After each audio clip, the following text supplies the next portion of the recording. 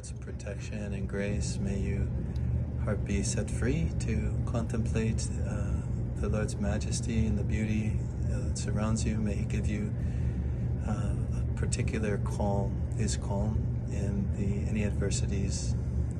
And may Almighty God bless you, the Father and the Son and the Holy Spirit. Amen. Amen. Thank you. And Lord, make her bear-proof. Actually, you know who I fear more than bears? Cougars. The day before Richard and I left for the long drive to Glacier National Park and the start of the Continental Divide Trail, I played my flute for 3 services at St. Ambrose of Woodbury. Father Williams and 5 friends gathered around, laid their hands on me, and blessed my trip. It was magic and so heartfelt, especially after his homily on the day's gospel. You know, when Jesus is out in the fishing boat with his disciples and a huge storm kicks up, rather than help out, he takes a nap. Though later he calms the storm, the lesson being to live a life guided by faith and not by fear, because in Father Williams' words, fear has no rights and can prevent you from a life of love, curiosity, and generosity.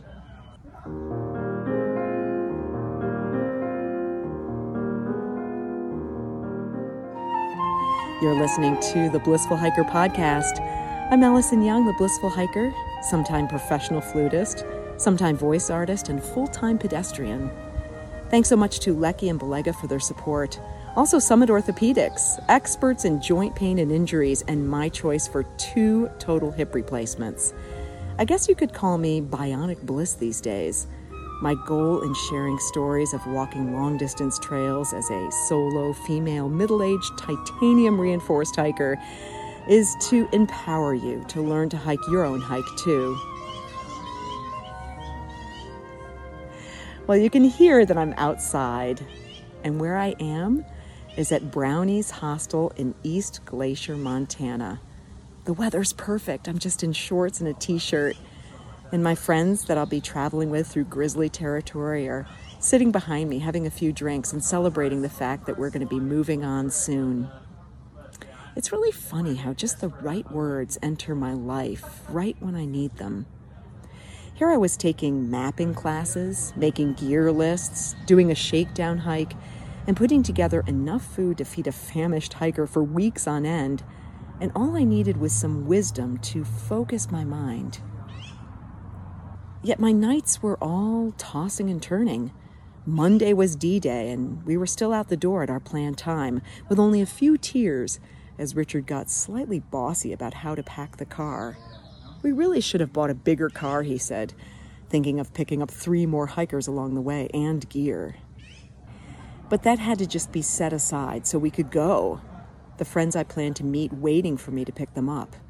And we were blessed with a cooler day. The clouds stacked up like fluffy gray cotton balls, a child's drawing to the horizon. We flew across the state, pulling in briefly at Maplewood State Park, our last look at a particular brand of verdant green and abundant water among glacial-carved eskers and kettles. Red-winged blackbirds slap-trilled and white pelicans fished, heads underwater, their fluffy feathered rear ends up in the air. In North Dakota, we slalomed through construction zones at 75 miles per hour, green fields reaching far towards the horizon. A sign came up that pointed out the Continental Divide. Well, a Continental Divide at just over 1,000 feet. At New Salem, the windshield heated up and I fought to stay awake, but smiled as we passed the world's largest fiberglass cow, huge and black on a pointy hump of land. In fact, everything beyond is made up of humpy bits of land protruding from the prairie. Richard wisely takes the wheel and rouses me as he suddenly takes an exit for the Enchanted Highway, a road of massive scrap metal sculptures heading south from Gladstone to Regent. Should we go? It's really out of our way, Richard asked as he speeds us up the hill to the first sculpture, a giant dream catcher filled with the silhouettes of flying geese. Hey, there are geese in flight atop fence posts all the way up the hill. Yeah, we gotta go. The 2-lane road wound past flat-topped mesas, down into a coulee filled with cottonwoods, birds scattering out of the way of our car. A country road has a different rhythm to the interstate, inviting our eyes up to the vast sky and the grasses dancing in the hot, dry wind. Leaping deer, fortunately made of metal, led to giant grasshoppers, a fisherman's dream with a tiny man in his tiny boat 50 feet in the air, catching a fish at least 10 times his size. A joyous Teddy Roosevelt led to giant leggy and wide-eyed pheasants. And finally, a family of 3. The woman, Richard pointed out, was not handsome. 2 pronghorn antelope run next to the road. They're alive and they're real. We were hungry and it was still an hour to our hotel in Dickinson, but helpful signs along the way urged us towards the castle at the end of the road, a converted school filled with suits of armor, private rooms, and a full bar. We ordered hamburgers and met Gary, who made all of this happen over 30 years. What possesses someone to create something fanciful, a roadside attraction, a whimsy, and a business all at once? We set our alarm for 4:30 and roll out of bed as the sun rose to have Theodore Roosevelt National Park as much to ourselves in the cool morning air as possible. He escaped to this wild, desolate place after losing his wife and mother on the same day. It buoyed his spirit and gave him purpose to work as a cattleman. Now he can drive the roads and take short hikes. The prairie dogs peep loudly as they comically scamper about their towns, and bisons find the choicest grass, sometimes rolling in the dust. We followed a mini herd up the road, tails swishing like windshield wipers over their small and shapely rear ends, large, soft brown eyes peering at us from massive heads. Short walks brought us to badland overlooks and deeply eroded hillsides, frozen in the act of slumping. But a long drive awaited us still in Montana, now with a speed limit jacked up to 80. We followed the Yellowstone River, the largest wild river still intact in the United States, carving its way through steep cliffs dotted with Rocky Mountain juniper. I was hot, much hotter than it should be this early, and I have the AC cranked on high. Our gas mileage was awful. In Billings, I met Oshana, my friend from the PCT, who plans to hike 500 miles up the Continental Divide. Her boyfriend's parents invited us to dinner at their house at the edge of the rock cliffs. We laughed, shared stories, drank, and ate. But Oshana and I both have that amped-up nervousness of 2 hikers about to embark on something big, something unknown, something hard to grasp all at once. She showed me her pack, and it elicits panic that I'm taking far too much. But when I speak about my other hikes, it elicits from her a feeling of being an imposter. Can one ever feel like they have it all dialed in? We did our due diligence, have a boatload of experience, and have made our choices, but still, it never quite satisfies until we take that first step. I played my flute in church the previous week, too, and my mind filters back to the lesson on that day when Jesus compares the kingdom of God to a mustard seed. A mustard seed is so tiny, and yet it becomes something large. All of that potential is contained in something seemingly insignificant. In that case, the priest focused his message on how everything we do begins with something small and nascent, something undefined, yet ready to burst forth. I fall asleep, but am jolted awake by Emily's text that she's ready to be picked up at the bus station.